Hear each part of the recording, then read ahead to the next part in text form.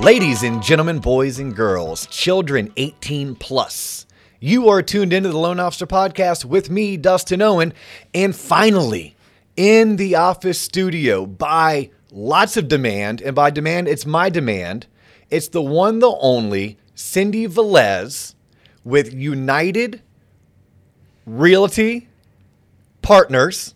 No, I screwed it up, didn't I, Cindy? Just a little bit. United Real Estate Preferred. So I always say it's you with United. You know, Cindy with United. Okay, Cindy today, if you looked her up, is a realtor, top producing realtor with United Real Estate Preferred. Real Estate Preferred. But here's how I met her. I met her when she was the who's who at Wells Fargo, top regional manager, previously a branch manager. Before that, a rookie loan officer who became a top producing loan officer. You've coached for Zenix. In fact, you're like besties with the owner of Zenix. And now you teach loan officer courses for one of the top independent mortgage bankers in the United States, FBC Mortgage. And oh, by the way, you've heard Cindy's name before if you've listened to several of our episodes. She's one of my favorite bosses ever, because I once had the luxury of learning and working under Cindy. So I've thought, what better person to speak to our audience, because she's a badass business boss. She's a mom. She's a wife. She's a realtor. She's a mortgage coach. She's a ex-top producing LO who started as a rookie, because we all start somewhere, a top producing branch manager, top producing regional manager. Holy cow, you're a walking, talking wealth of information that we get to sponge off of today. Thank you for having me, and that's quite a build-up for an introduction. Hopefully I can live up to your listeners' demands. You'll do just fine, and I will try to back down my excitement, and I'll take it step by step and question by question. But we were talking off camera, like, what's today going to be like? And I'm like, Cindy, I just want to pick your brain. That's cool. Let's do it. So we're going to pick away. Folks, we may jump around, but I promise you, you're not going to want to tune out, because there's going to be nuggets dropped throughout the process. I want to start with something we were talking about, what you're doing right now. Right now, you are selling real estate full-time. Yes, I'm full-time. I do have a partner in real estate because the industry is moving towards that. You just really can service your clients better. Your span of control is only so much, no matter what you do. You need to build a team around yourself, whether it's real estate or whether it's mortgage. And you're also coaching loan officers.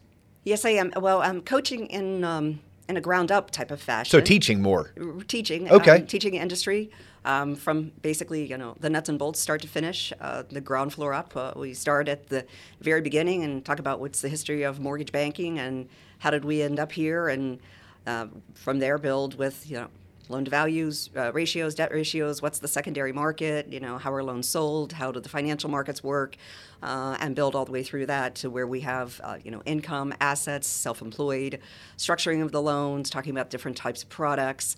And then once we've gotten all of the foundational pieces together, then we really start to work on live transactions and deal making and talking about different scenarios and that type of thing. Because so you're doing this on behalf of FBC Mortgage. That's correct. And they're going out and they are hiring loan officers who I'm assuming don't have any experience or much experience, and then they're relying on you to help get them up to speed.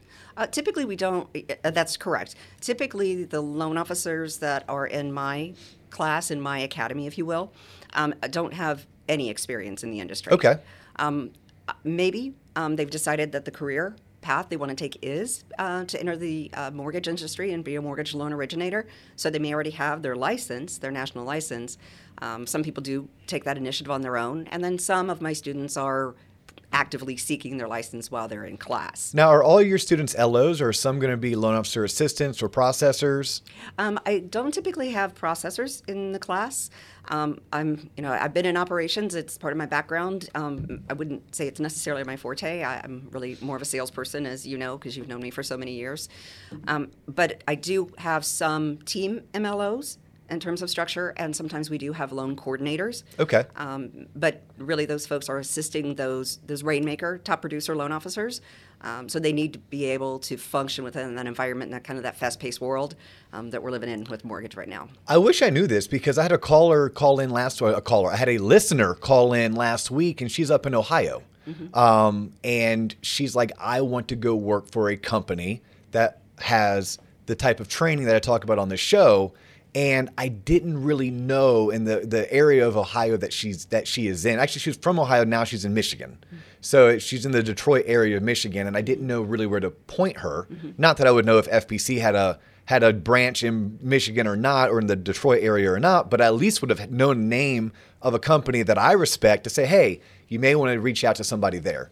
I actually told her to reach out to some of her favorite realtors, ask her favorite realtors who their preferred lenders are, and then reach out to those lenders to see what type of training they offer to younger, newer professionals in the industry who maybe went out, got their NMLS, but they really still don't know what they're doing. Right. I want to go back. What prompted you to enter the mortgage industry when you did? Because you came in with no experience. And did you jump right into sales, or did you have a role before sales? No, I mean, this is a like real throwback, right? So like Biggie and Tupac were still alive? Like they were probably not even born yet. I don't know. I entered the mortgage industry actually in 1984 when I graduated high school. Wow. And I did so because my parents divorced when I was in high school. College wasn't really an option for me at that time just because, my mom was working 2 jobs to make things happen, and she had gotten a real estate license, and she also worked as a secretary at the high school that I went to. And I bet that was fun. Not, right. And no, it kind of actually was fun. There were some perks to it. Okay. And ask me later, and I'll tell you a good story before we wind up on why that's a good one. Okay, which you'll definitely appreciate. But so she was working in the real estate industry. And back in the day when you had to go to the office, a different real estate office, and pick up a key from the real estate office to show another house, because there was no such thing as lock boxes. There was no such thing, obviously, as MLS and the internet. And she had to pick up a book from the real estate board every single week that had all the new listings printed in it, like almost like a phone book. It was kind of crazy. I've heard these horror stories before. Yes. Mind blowing. Right. So she had a friend, and my mom had me when she was 20 years old, and so she had a friend who was 10 years younger than herself, and then just 10 years older than I, so she kind of related to both of us. And she had been in real estate and had gotten into mortgage and had started to do very, very well. And I grew up in Boca Raton. And so this Why do I think you were from Muncie, Indiana? I was born there. Okay. I lived there till I was 10. Okay. Yeah.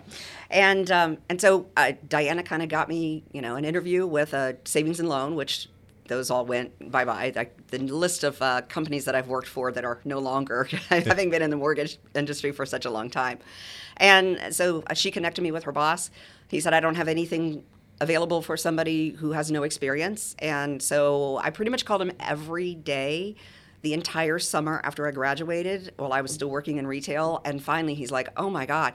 All right, I'll find something for you to do just so you'll stop calling me. So stop right there, only because if some of my non-mortgage professional listeners and viewers are tuned in, which we have quite a bit, and usually they are college-aged or recently graduated.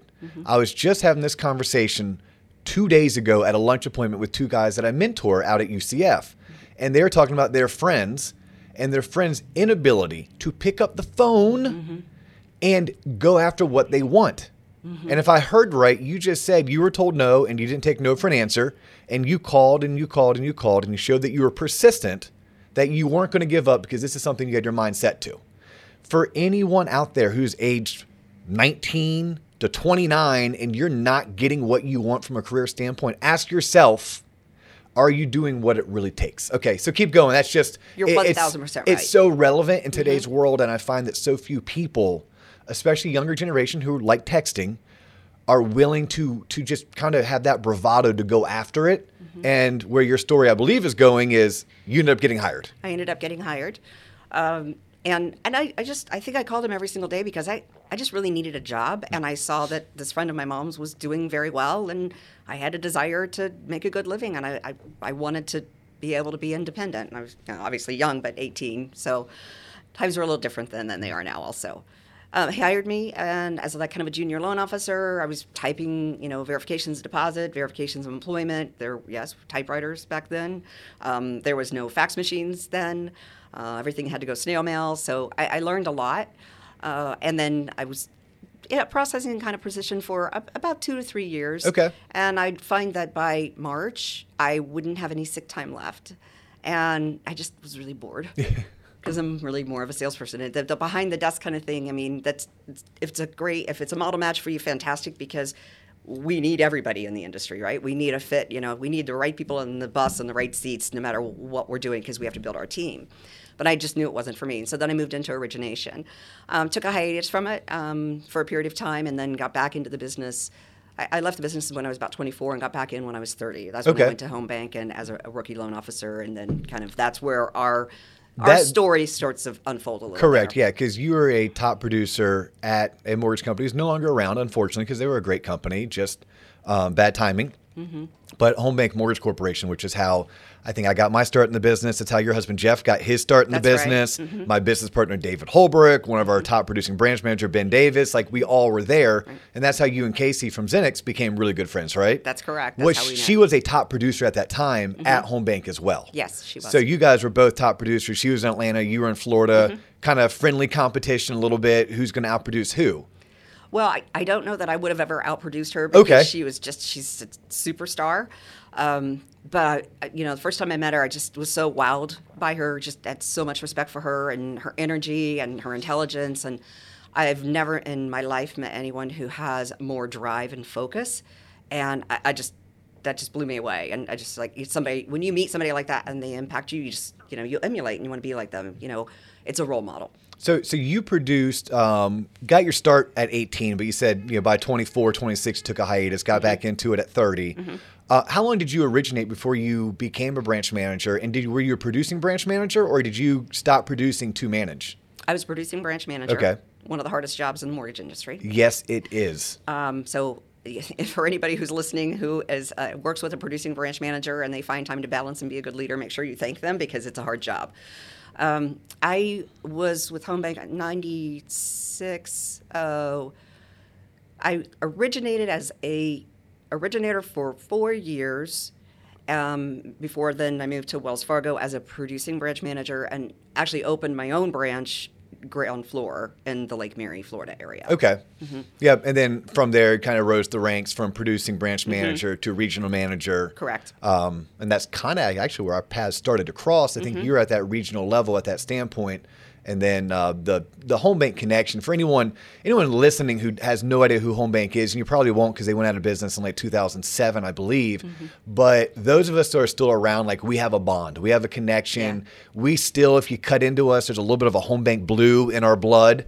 So that it's just a commonality. I can go to North Carolina, I can go to Jacksonville, I can go to Tennessee, and if someone else was at Home Bank, instantaneously we have that bond. But tell me about your time with Zenix. Are you still with Zenix? No, I'm not with Zenix. Okay, but you worked a little bit doing some coaching with them, right? You were a coach? Yeah, well, so some coaching in terms of the people who would, maybe experienced people who are working on, the Edge series and that type of thing, teaching in that respect. Actually, we did a lot of traveling. Casey and I had the opportunity to travel quite a bit together as we took our training out to different mortgage organizations throughout the country. I was with them about 3 years. Traveling is hard, especially when you're a mom and, you're away from your kids. A dedicated mom involved in your daughter's cheer. Tough. Yeah. So it just, the traveling became a little bit too much, but it was such incredibly valuable experience. And Casey and I I think our best training we did was just basically a workshop type training. So training's always the best if you get people involved. And so we had a recruiting workshop for managers who were looking to recruit loan officers with lots of tips. And then we had a purchase workshop because at the time we were starting to come out of the refinance boom after all the HARP loans and move into a purchase market, which ultimately is going to happen in the very near future again. So people had forgotten how to go out and obtain purchase business, which is really what is sustainable in our industry. So we would do this great workshop and, get people together for 2 days, and it was good. It's high energy, and so we did a lot of that together. And then I would teach them, obviously, some online classes through WebEx and everything a couple of times a day. I got to be a part of one of those courses. Yeah, that's right. I still today run a sales meeting based on how Casey taught it. And that was probably 9 years ago or 7 years ago. Mm-hmm. And the one thing that I took from her was start every sales meeting with music. Mm-hmm. Yeah. Yeah, have music playing. It sets the tone. It sets the mood. All right, so now that we have laid your background, right, people have a good sense of who is Cindy, right? Don't just take my word for it. You just took her word for it. I want to pepper you with questions. Okay, because we have a lot of loan originators, especially younger in their career loan originators who are tuning in. We have realtors who tune in. We have branch managers and regional managers, and we have some CEOs that tune in and listen. I got a text from a VP at a national mortgage insurance. Hey, love the podcast. I had no idea this person actually tuned in, but they're tuning in. So you mentioned purchase market, going after purchase business. So top producing loan officer, top everything in the mortgage industry, but now a realtor. Talk to our loan officer listeners. They need to focus on the purchase business. What are the 3 things that they need to be doing in order to properly focus on the purchase business? Pick up the phone. Pick up the phone, like when it rings, pick it up. Pick up the phone and make an outbound call and talk to somebody about their business. Ooh, okay. I thought you meant when the phone rings, make sure you make a priority to pick it up. And you're saying pick up the phone and call somebody. Yeah. My partner and I sold about $18 million in real estate in 2019 and about 12. We were a little off last year just with COVID and things that were happening. And obviously I got very busy with mortgage too, which is, as Dustin will probably validate, that's good production. That puts you in the top 2%, maybe even 1% in most markets. Yeah, we are in the top 500 in Orlando. Yeah. And that's 500, ladies and gentlemen, out of 12,000. There's 12,000 realtors in the greater Central Florida area, and Cindy and her partner in the top 500. Yeah, it's pretty awesome. Yeah. So can I give a shout out to my partner really quick? Yeah, please do. I don't want her to not yet. Yes. Michelle Kreischer, not all of this could happen without her. She's a great team, just like you and JC are. All right, perfect. Thank you. So in terms of purchase market, what are you doing? I see that loan officers need to realize or become more aware that the purchase market is the sustainable business. It's what's going to drive the economy. Rates are going to go up, and the low-hanging fruit on the refis is going away. And if you're looking at your pipeline and you're doing more than 50% refinance business right now, you need to start a shift immediately. And you should be freaked the F out. Yeah. That would be my terminology, not Cindy's, but you're right. 50. Right. You said if more than 50% of your business is refi, yeah, you should be freaking out a little bit. Honestly, it really shouldn't be more than 25, and that 25% should come from closed customers. But if you're new to the industry, you've got to start somewhere, and you can get your feet wet with refis too. It's a good way to learn. It's a good learning tool, right? You're not going to, excuse me if you need to edit this out, but you're not going to screw up somebody's purchase closing when they've got their, furniture on a moving truck and things don't happen the way they should because they already own the house and it's refinanced. So if there's a mistake, it's a little bit easier tolerated. All day long, I tell people you can't screw up a refi. Right. Very rarely. Now, unless you set poor expectations. Or divorce situations, or someone has to pull money out for a very specific reason. Daughter needs surgery. Yeah, you can maybe screw that one up. Yes. But most refinances you can't screw up. Right. It's a great way to get started. It sure is. So those entering the industry had the benefit of at least 2.5 rates right now. But eventually everybody in America is going to have a mortgage that's at 2.5%, and there's not going to be a reason to refinance anymore.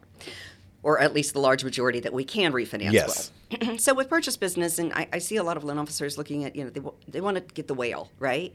They want to land the big account right out of the gates. That's just probably not realistic. It's a great goal. You mean by whale, you're talking about as a loan originator, I'm trying to target the biggest, baddest real estate agent in my market who sells the most homes. Right. And you're saying... Who already has relationships. Yeah, multiple. Right. Yeah. They've been in the industry a long time if they're doing that much business, and so you're going after somebody who's top producer and you're brand new. It might not be the best fit. However, that top producer most likely is scaling a team, right? If they're scaling a team, they have new people. How are they going to attract talent? They're going to attract talent to their team because people in the real estate industry join experienced realtors the same as somebody joins Waterstone and comes to work with you because they want to learn from them and new to the industry. the best way. So find the team rather than just going after, the top of the house and going at, after the person who's the top producer. Find the team, find out who's newly licensed, and, partner with those folks. Reach out to the transaction coordinator on the team, right? The transaction coordinator on the team or the team lead, that's the person who's setting up all the vendors and all of the relationships. Because that person who is working and that top producing level, they don't have time to be caught in the daily minutia of it. They just want to know that they have good, reliable referral sources to work with. So I think that's a start there. I like that. Pick up the phone. Pick up the phone. Yeah. Pick up the phone. If you can't see somebody in person, which I really think you probably can, but go pick up the phone, because I see a lot of realtors out. Realtors are doing open houses. Realtors are doing broker opens. We're out there working. We've been deemed essential, the same as mortgage, and have been working since the middle of March 2020, like everybody else. Don't text me. Don't text me. Ooh-wee. Don't text me, and especially don't text me. You just had some butthole puckers right there. Holy cow. It made some people feel uncomfortable. Yeah, probably. Okay. And especially don't text me with a text that's so long it breaks itself up into 2 or 3 parts, because I'm just going to delete, right? But if you do call me, make sure you're calling me with something of value, right? And I think that's the hardest part. It's the what do you say? How do you deliver the value to get somebody to want to talk to you, to want to return your call? So that's just the fear. That's the call reluctance. We all have it. I mean, it's just innate. But you just have to remember, the more you pick up the phone, the more no's you get, you're closer to that one yes, right? Yeah, and the better you get, too. I mean, right. the more practice. times you fumble all over yourself, you'll fumble less the next time. And then if you start buying into James Clear's Atomic Habits, 1% better every day, eventually, after doing something for 30 days, you'll be, exponentially better than you were on day one. So how about this? So you're training younger. I say younger. Younger to me is younger in their career. Sometimes younger is also younger because they're younger in life. Yes. But you're training mortgage professionals, the future leaders in this industry. What excites you about what you're seeing in your classroom? What also concerns you about what you're seeing in your classroom? So what excites me is when someone's, because we're obviously in a virtual environment, what excites me is when someone is asking good, thoughtful questions, asking the question beyond the question, right? So what's the scenario if this, right? Lets me know that they're paying attention and they're really taking it seriously, because it's easy to become distracted. It's easy to sit at home in a virtual environment and have your screen open to, what we're working through Microsoft Teams on, and then, be shopping at, Target or, J.Crew at the same time. You can multitask. You can do these things. It's very obvious to me who's paying attention just based on the questions that they're asking. It also lets me know what their enthusiasm is for what they're doing, why they've decided to do it. That's a big driver for me when I'm speaking to somebody and like, what drives you to get into the industry? I'll be very honest, and if somebody tells me the first thing is because I can make so much money, I get so nervous. Yeah. As you mentioned, I'm from Muncie, Indiana. My parents taught me one thing very, very well, and that is you work hard and the money follows. You focus on the dollars, you're never going to take care of people the right way. And you know that. You and I have had that conversation many, many times, right? It's hard. Yeah. So when I'm working with a loan officer and they can tell me exactly what their paycheck is going to be based on their pipeline, I know they're not paying attention to customer service. No, and I have witnessed that. I've experienced it firsthand, but I've witnessed it. You're right. The loan officers who have the best customer service reviews and typically close the most business, they can tell me how many units they're closing. They can tell me how many families they're helping. Exactly. Some of them, and I actually give them a hard time about this, they don't even check their commissions. I go, you still have to check your commissions. Like please double check what our accounting system is putting out there to make sure you're getting paid appropriately. Right. But to them, the number, the check came in, it was more than I need. Made me super happy to see that hit my account, and I'm gonna go help another 7 or 12 families this month or next month. Right, exactly. And then pick up the phone and thank all those people who closed a loan with you and ask them for a referral too. Yeah. So it's again, it's communicating. So it's sales. yeah, so you're looking when you're teaching, you're looking for that person who has the childlike curiosity, who's asking why. Well, why this? Well, but what does that really mean? Right. What concerns you? Like when you're an instructor and you're teaching, what are some things that pop up, whether they're questions or whether they're behaviors or mannerisms that based on your experience, I mean, you've recruited hundreds of loan originators into the business. Some end up being top producers. Some end up being duds. You have a good litmus of what works and what doesn't work. When you're in this teaching environment, what's concerning you? Well, what concerns me today is probably the exact same thing that concerned me in 2005. And that's people who are getting into the industry kind of for the wrong reasons. If you're not in this business ultimately because you have a servant heart and you want to help people, then you're doing it for the wrong reasons, because it's a very stressful business and you are toying with one of the most important financial decisions and purchases in their life, not to mention one that is tied to an extreme amount of emotion, right? And to focus on just, I want to get in this industry. When somebody says to me now, as they did back in 2005, I want to get in the mortgage business because it's the hot business right now, because it's the go-to business, because it's where I'm going to make the money. Everybody's getting in a mortgage, so I want to get in mortgage.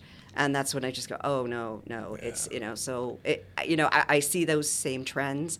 And then you see a lack of engagement and people asking, questions as it relates to really more themselves, sort of, in a classroom environment, it's more of a self-centered type of question, right? About how is this going to help me, as opposed to how am I going to help somebody else? Like, am I learning what I need to learn so I can help someone achieve the dream of homeownership? Yeah, you're talking earlier off camera about the hours worked. In your experience, someone entering into the mortgage industry, or just someone in general who works real estate or mortgage, what type of hours should that person anticipate needing to work? All the time, almost. You have to have some work-life balance, but it is the type of industry, whether it is real estate or mortgage, that can consume you and will consume you when you first enter into it. And you have to be prepared, at least for the first 2 years, to probably be dedicated to 60 to 65 hours a week. Yeah. I mean, that's, I like you saying it. I can sit on this microphone and say it all day long, but to have you come in sometimes and someone like you, it's like, oh, okay. Like, I'm hearing this multiple times over. I tell anyone that I hire, like, look, this job sucks. It's super rewarding and very fulfilling, and you can make a ton of money. But it's retail. In retail, the customer is always right. In retail, you are bending over backwards to make people happy because that's your job, and most times you don't even get a thank you. That's why you get a paycheck.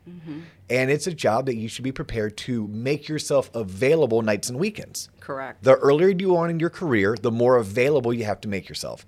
I'm not preaching you have to work nights and weekends. I'm saying to make yourself available. There's some Saturdays you will work 4 hours. There are some Sundays it's just a matter of answering a text or a voicemail, right, where all they wanted you to know, and they would be a realtor such as yourself and one of your buyers, had a question whether or not something was a townhome or a condo, or whether or not the seller could contribute X amount of dollars towards closing costs. Whatever the case may be, those are the types of questions. But yeah, early on in your career, and there's going to be nights that, well, you came in at 7:30 or 8 and it's 8 o'clock and you're still here. The good news is there's a paycheck attached to those hours. And my buddies who are engineers who put in those hours, their paycheck is usually the same. Right. Our paycheck is more typically with those hours that we're working. Are you finding that there's some newer professionals that are struggling with the concept of, hey, I need you to work Saturday and Sunday? Absolutely. There's been opportunities presented to some of the newer licensed or newer hires, and maybe it's a builder opportunity to cover for an experienced loan officer. We need you to go out, four weekend days a month. So pick a Saturday or a Sunday. Every other weekend you still get a Saturday or a Sunday off. And it's, the response might be, oh, I can't, I've got I told Dustin before we came on, had someone say, oh, I can't work weekends. I've got 3 weddings coming up, So you have to prioritize, what is it that you really want? You know, I know I want to go to my friend's wedding, right? That'd be awesome to be able to do that. But do I want to build a career? Because it's not always going to be a 65 hours a week. When you build it up with a referral business and it becomes steady and you've got closed customers, it does become a lot more manageable. And then at that point, too, you've built up your business so you can scale a team. And I think that the point you make about, sometimes it's only just a text on the weekends and that's a cool text. I have no issue with that Well, text. that's a text amongst friends, right? Exactly. I mean, you and I text, Exactly. hey, I'm going to be 5 minutes late. Hey, do you need me to bring anything? Right. Like, Yeah. we know each other. You're saying don't text me if I don't know you. Exactly. Right. And to try to get my business. Yeah, and only text me if it's only like maybe 15 to 25 characters. Right. Do not text me a freaking novel. Right. Call me if that's the case. Exactly. Yeah. Exactly. So, you made a very good point, and for those that are thinking about getting into the industry or new to the industry. So the biggest difference between real estate and mortgage, in my view, is that mortgage is, although you work a lot of hours in both, mortgage is a lot more manageable in terms of controlling your own time. As a real estate agent, you have to get in the car and go show people houses. There's no getting around it. You have to take buyers out. You have to go out and see sellers if you want to list a property, right? So your time is controlled more so by your clients than it is in mortgage, because the beauty of mortgage is, I can say, hey, I'll make my Friday phone call, right? I'm working this weekend, give me a call. But I could be working from New Smyrna Beach, and I could run in and, go into the, condo or whatever and do a quick pre-pull and come back out. And it took me 20 minutes, and I wasn't in the car with somebody showing them property for 4 hours. So there's a big difference there in terms of, even though you work the hours, you can manage the hours in a much different way than you can in real estate. That leads me to my next question. Because you've been wildly successful in both real estate and in mortgage, what do you miss about the mortgage industry? And what do you love about the real estate industry? What I miss about the mortgage industry is the interaction with people like Dustin. I miss all my peers. Yeah. I miss the challenge of a tough file when you can get somebody to the closing table. So those are things that I miss that a lot. Anything you don't miss? I miss compliance, TRID. Regulation. Oh my God, TRID. You might not know this. You have to know this because you're teaching at FPC Mortgage. So the new Uniform Residential Loan Application, the new IRLA, I don't know if FPC has rolled it out yet. We rolled it out on Feb 1. Freaking nightmare. It is. It takes TRID and makes TRID look like it's kindergarten. And this is like college calculus in terms of the changes. Yeah. And there's nothing we can do about it. Like none of us that run mortgage companies raised our hand like, yeah, we can't wait to do this. No, it's bestowed upon us. So yes, you're not missing anything right now because you went from having branches full of subject matter experts. They knew their loan origination software. They knew how to structure a deal, run AUS. All of a sudden, that was just like ripped up, thrown up in the air. And it's like, oh yeah, piece that back together. Good luck. Right. So yeah, you're not missing the new IRLA. Yeah. I want to do a show on the new IRLA. I just haven't figured out how we could teach it. Yeah, it would be difficult because it's very visual, and the differences between the 1003 and the new IRLA, the old and the new, are pretty significant. Yeah, and those that are listening that are more seasoned, just know this, because a lot of my friends that work at the competitor, they're not rolling out the new IRLA until next week. Yeah, I think March 1. March 1? I think maybe. Okay. Well, nonetheless, it's not even so much having to learn it. Like I was talking to my friend Randy, you know Randy Gazinski at Radian. But I was talking to Randy the other day. She's like, oh, you should hop on one of our trainings. And I love my MI companies. MI companies give some of the best trainings. I tell anyone listening, reach out to your local MI rep. Typically the trainings are free, etc. But I'm like, Randy, I don't need someone to teach me what the form is and how to read the form.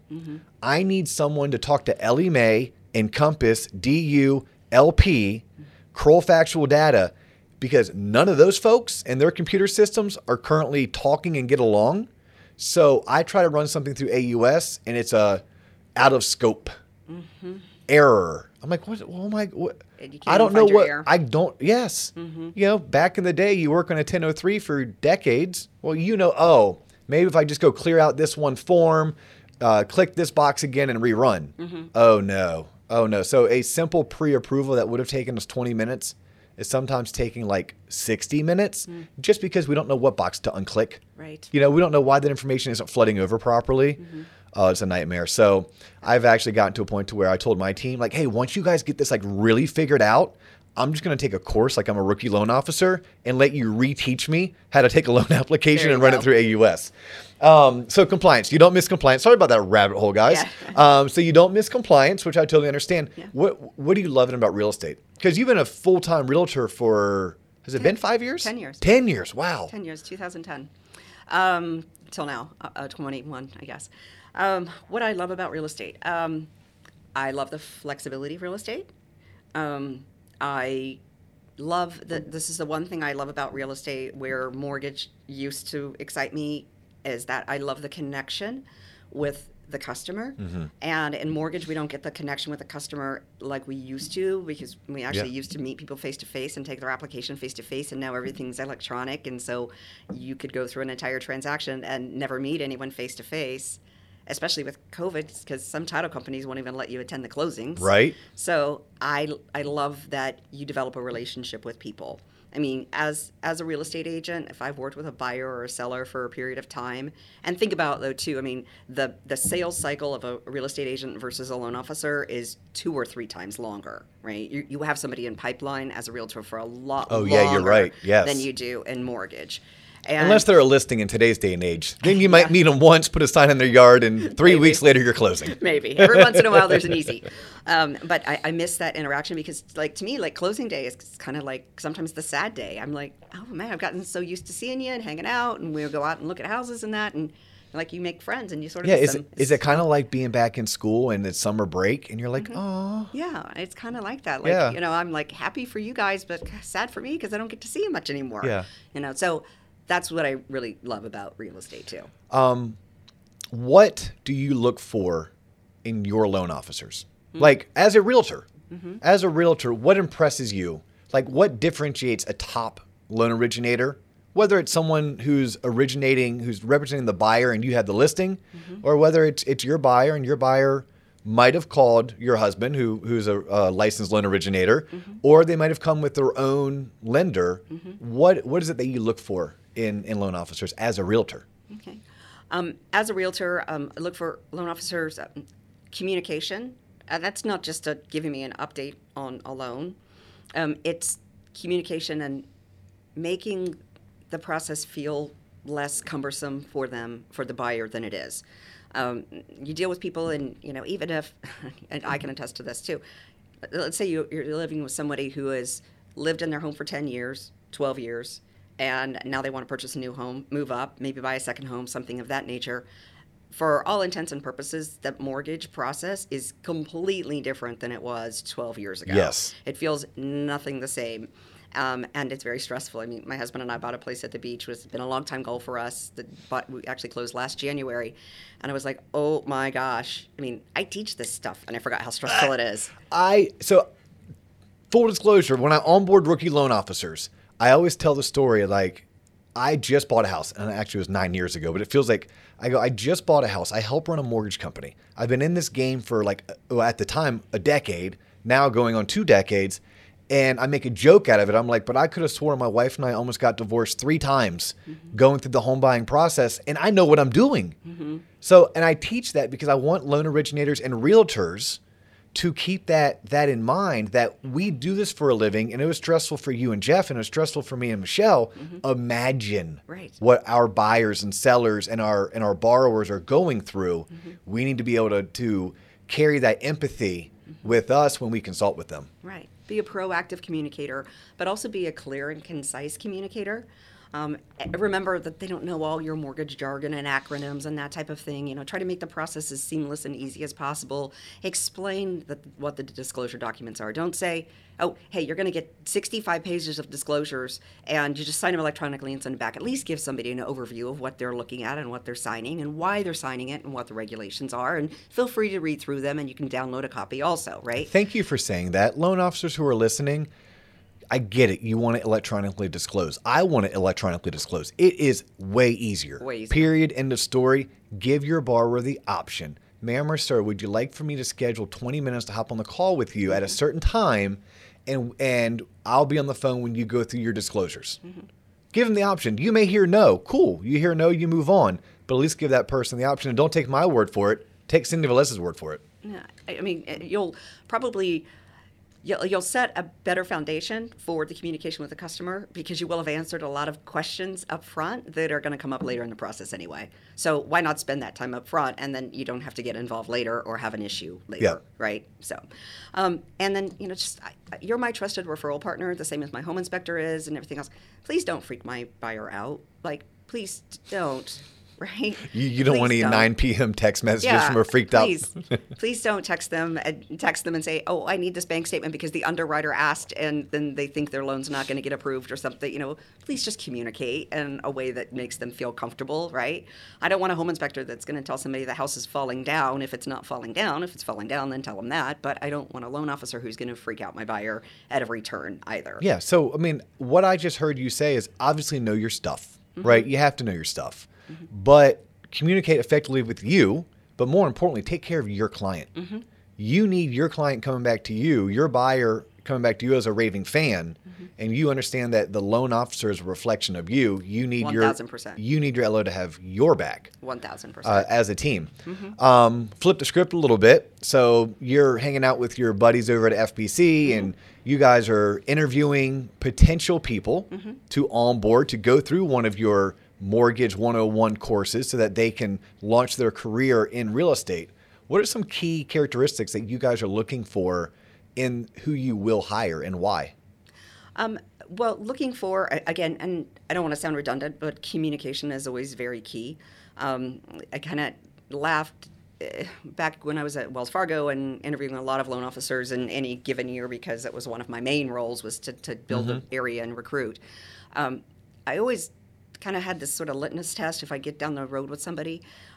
Be the person that somebody would actually enjoy going to lunch with or having dinner with, right? If I don't want to have dinner with you, I might not want to work with you, right? And if I don't want to work with you, then maybe the real estate professionals and the builders don't want to work with you either. Be personable, be a good communicator, listen, right? God gave you 2 ears and 1 mouth because you're supposed to listen twice as much as you talk. Oh, right? I like that one. Yep. So be a good listener, be engaged in people and be truly interested. I think that's really important. The other piece for me that's extremely important is that somebody needs to be able to have demonstrated a history of being a hard worker. You got to grind it out. You got to have the engine. You got to want to do it. It's not going to be easy. And, when I see somebody, I'll give you a great example. A gal that I trained, and she was Rookie of the Year last year. She closed in her first year $38 million in business. Holla. That's fantastic. Brand new to the industry. What market? She's out in Colorado. Okay. So she has a little higher average loan amount. But it's still a lot of work and brand new to the industry. Yeah. Right. And she was in an environment where, believe it or not, her stepdad was actually in the mortgage business when she was graduating high school. And in 2008, everything kind of fell apart. And her parents told her, you can go to college, but you got to work your way through. Yeah. So she worked her way through by working retail to UCF, graduated in 4 years on time, and just determined that this is what she wanted to do. She wanted to help people, and she was going to make it. And she made it. That gal made it. It's interesting. I had this epiphany the past 6 months, maybe 9 months ago, and I shared it with you off camera. But I even found, listening to you talk, I'm like, oh, I can put this into even better words. This profession, the mortgage industry, and I'm even going to say real estate industry, and probably most financial advisors and many life insurance salespeople, is a white-collar profession for the blue-collar worker. Definitely. I mean, it is, you got to be a grinder. You have to understand that there might not be something prestigious about what you do, but you are doing an extremely important role when you look at what mortgage and real estate do for our economy. When you're talking about this is that person's largest sale or purchase of their life, you can really impact someone's life in a very positive manner, and you can really screw something up. But so that's where I came up with it. So it's white collar, but you got to be a blue collar worker. You got to be willing to grind. It can't be about the title. It has to be about the people. If it's about the people and you're willing to grind, the money will come. And oh boy, when that money comes, we're talking heart surgeon money. We're talking real life-changing money.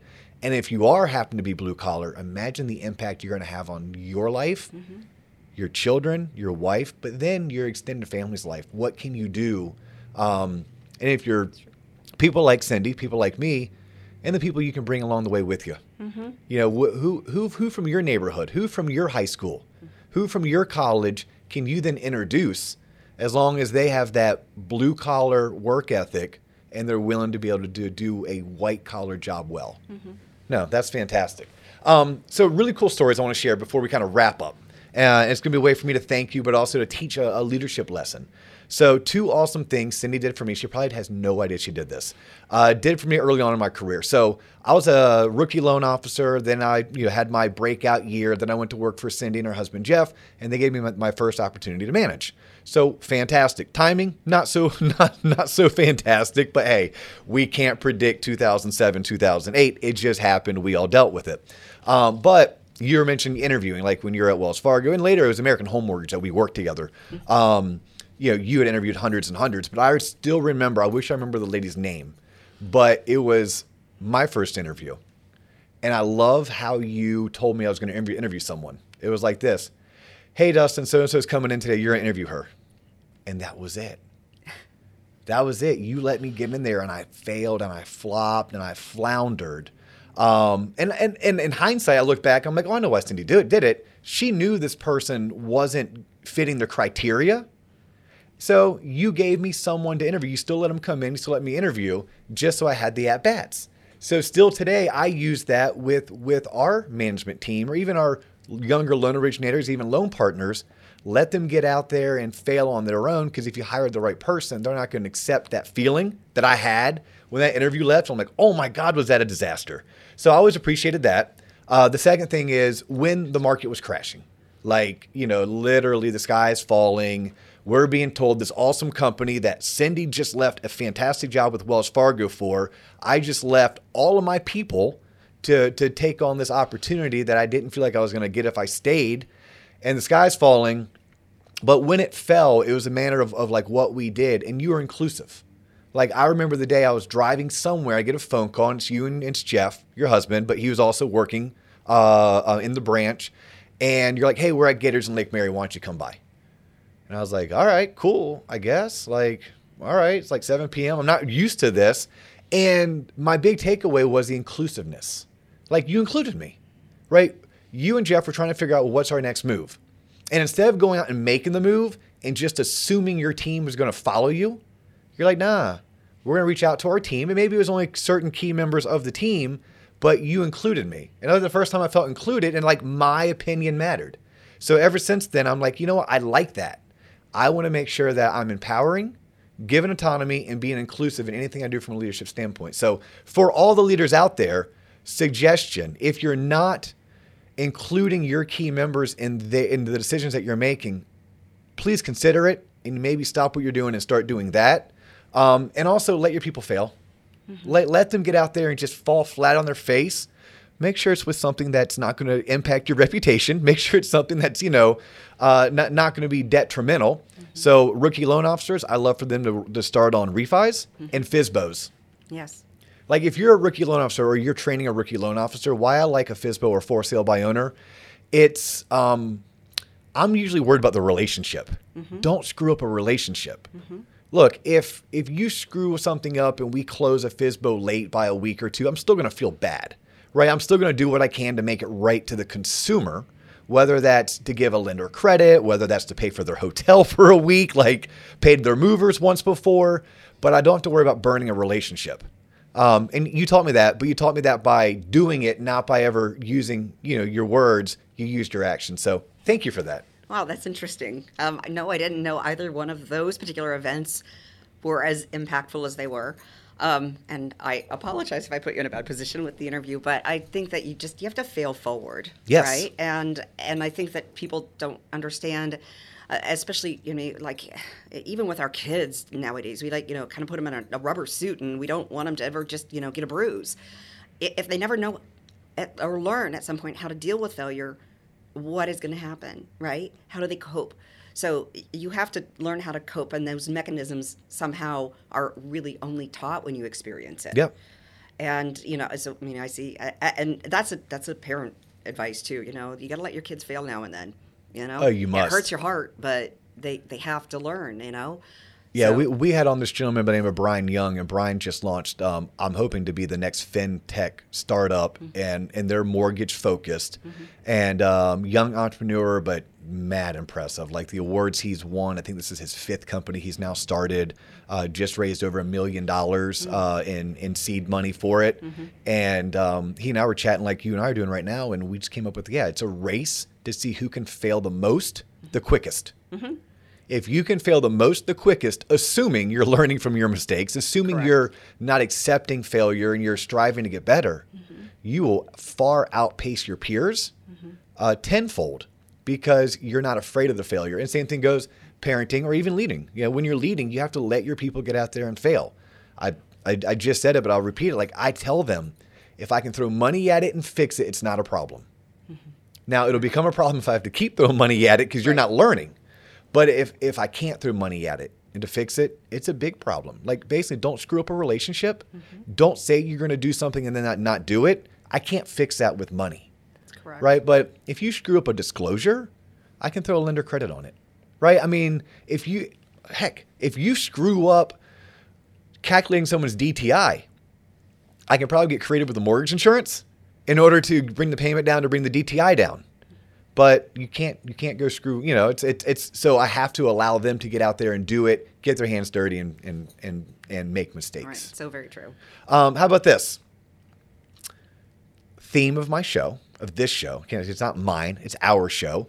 Me, JC, and everyone who tunes in and listens. So now you, because you've been a guest. One of the themes is everything you should have learned in high school but didn't because it wasn't taught. Looking back on your career and all of the crazy successes that you've had and all the great failures you've had the opportunity to experience, what are some things that you wish were taught to you so maybe you didn't have to experience them?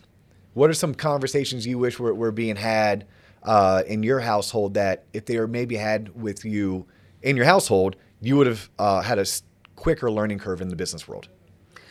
I think understanding the value of saving money pre-tax. Okay. Okay. So some people don't jump on that opportunity with their first job, and you need to do that because if you want to retire someday, that money is going to be there and grow, right? So saving, and my parents were always very good about that. I mean, growing up in the Midwest is pretty conservative in that respect. I think, like, what did I not learn in high school? That's kind of a tough question, really. I think that through the School of Hard Knocks, you just realize that you got to pick yourself up, dust yourself off, and go back out there again the next day. Yeah, so maybe That's they hard. should teach that in college. Maybe University of Florida, Florida State, UCF, Colorado State, you name that state university, should teach a course called Hard Knocks 101. Yeah. I can remember days in the business when I was newly originating and, that had this great pipeline. I was going to have a great closing month. And then next thing you know, somebody said, oh, I got a job transfer. And there goes one loan out of the, and then somebody else says, oh, we had a bad home inspection. And there goes another loan. And then before you know it, you don't have a great month anymore. And you're like, oh my gosh, what am I going to do? And instead of, don't wallow in your own self-pity, oh my God, what am I going to do? You go out and you get more business, right? So you just have to keep going. Awesome. I'm going to leave it at that. Keep going. You have to keep going. Cindy, so grateful that you came in today.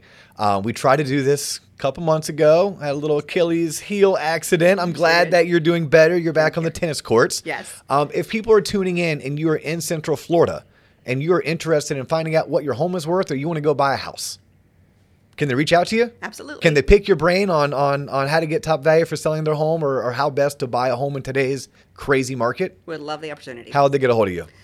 Best reached, my cell phone number. Yeah. Yes, we'll share that.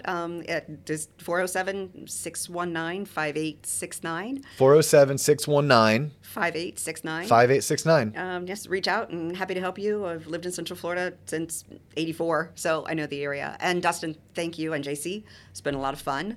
It was an honor to be on your show. No, thank Congrats you. on your success. Shout out to Casey and Xenix. Yes. Shout out to FBC Mortgage. Good luck with your teaching. I know you said you have like 22 people in your current class. 22 in the current. So that's lots of future leaders in our industry. So, thank you. Thank you for helping shape the future of our industry. But she's Cindy Velez. I'm Dustin Owen, and you've tuned into the Loan Officer Podcast. We gots to go. Peace.